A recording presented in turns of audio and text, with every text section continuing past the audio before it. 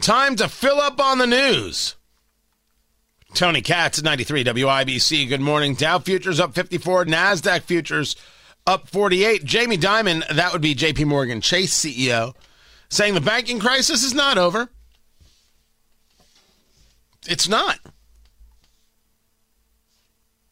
The banking crisis is not over, and there will be repercussions for years to come. Over? Did you say over? Nothing is over until we decide it is. Was it over when the Germans bombed Pearl Harbor? Hell no! He's not wrong. And you mock, but that's the voice of a future senator. Recent events are nothing like what occurred during the 2008 global financial crisis. He says, well, I mean, there's an argument to be made that, sure, it's not that intense. Really is problematic, though, especially as you see the buying of smaller banks and the pressure on smaller banks because Janet Yellen and the rest of the gang basically said, we'll take care of bigger banks, we won't take care of smaller banks. So if you want to protect your investments, you want to protect your deposits, you go with a bigger bank because you know you get bailed out. And so people are moving their deposits to bigger banks. Janet Yellen, Joe Biden did that. There's a story from Markets Insider. Private bankruptcy filings are blowing past their COVID-era peaks as credit stress builds for small business. According to UBS, private bankruptcy filings this year have surpassed a peak set in the early stage of the pandemic. Rising bankruptcies among smaller businesses are underappreciated signs of distress in U.S. corporate credit. Translation? Aw, crap. I keep seeing these signs. We keep seeing the reality. There's a problem, and it's not on the horizon. It is right in front of us. It is real. It is real, and it is happening. So the question is, what does one do about it?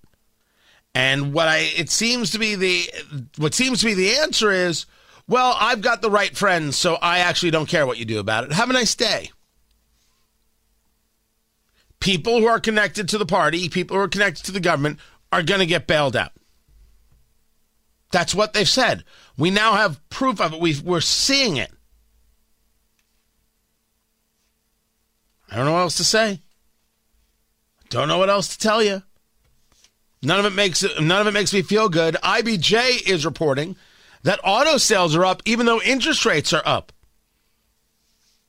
U.S. new vehicle sales rose 7.5% in the first quarter as supplies improved and prices eased a bit. So, okay, the interest rates are up, but you're somebody who needed a new car for the past 3 years and it wasn't available. It finally became available. You didn't care what it cost. You didn't care what was happening, and you're good to go. And you're good to that's it. That's all there is. You had to get the car. Meanwhile, I can tell you about mechanics who are seeing increases in the amount of people coming to them because people can't afford a new car. They just have to get the car they have fixed. Yeah, none of it looks good. None of it feels good at all. At all. I don't know how anybody thinks this is all going to be okay. I'm not playing it like it's all going to be okay. I'm playing it like it's going to last a while. And then, of course, the news that Finland is joining NATO today, becoming the 31st member of this alliance. You're getting the warnings from Russia that it would bolster its defenses near their joint border if NATO deploys any troops there. It's a lot of work being done to take on Russia. One has to wonder whether that's going to be the only goal of NATO. Maybe the goal should be to take on communists and those who are communist aligned. I'm not interested in the fight, don't you know? I'm interested in being left alone. But the Russians aren't leaving people alone, and certainly the Chinese ain't leaving you alone. Does Finland need to join? Sweden, they're going to be joining in the next couple of months. Why does this matter? Because of their positioning in regards to Russia. These are places that weren't interested because they didn't want to, poke the bear. Literally. And then they realized, my gosh, the bear is nuts. I have to do something. I'm going to join. I need the protection of the United States, which is exactly what it's about. Russia will respond. We've already seen submarine movements in those waters.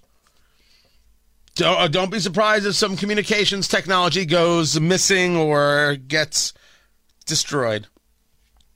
Don't be surprised, because retaliation will come. Tony Katz, 93 WIBC. Good morning.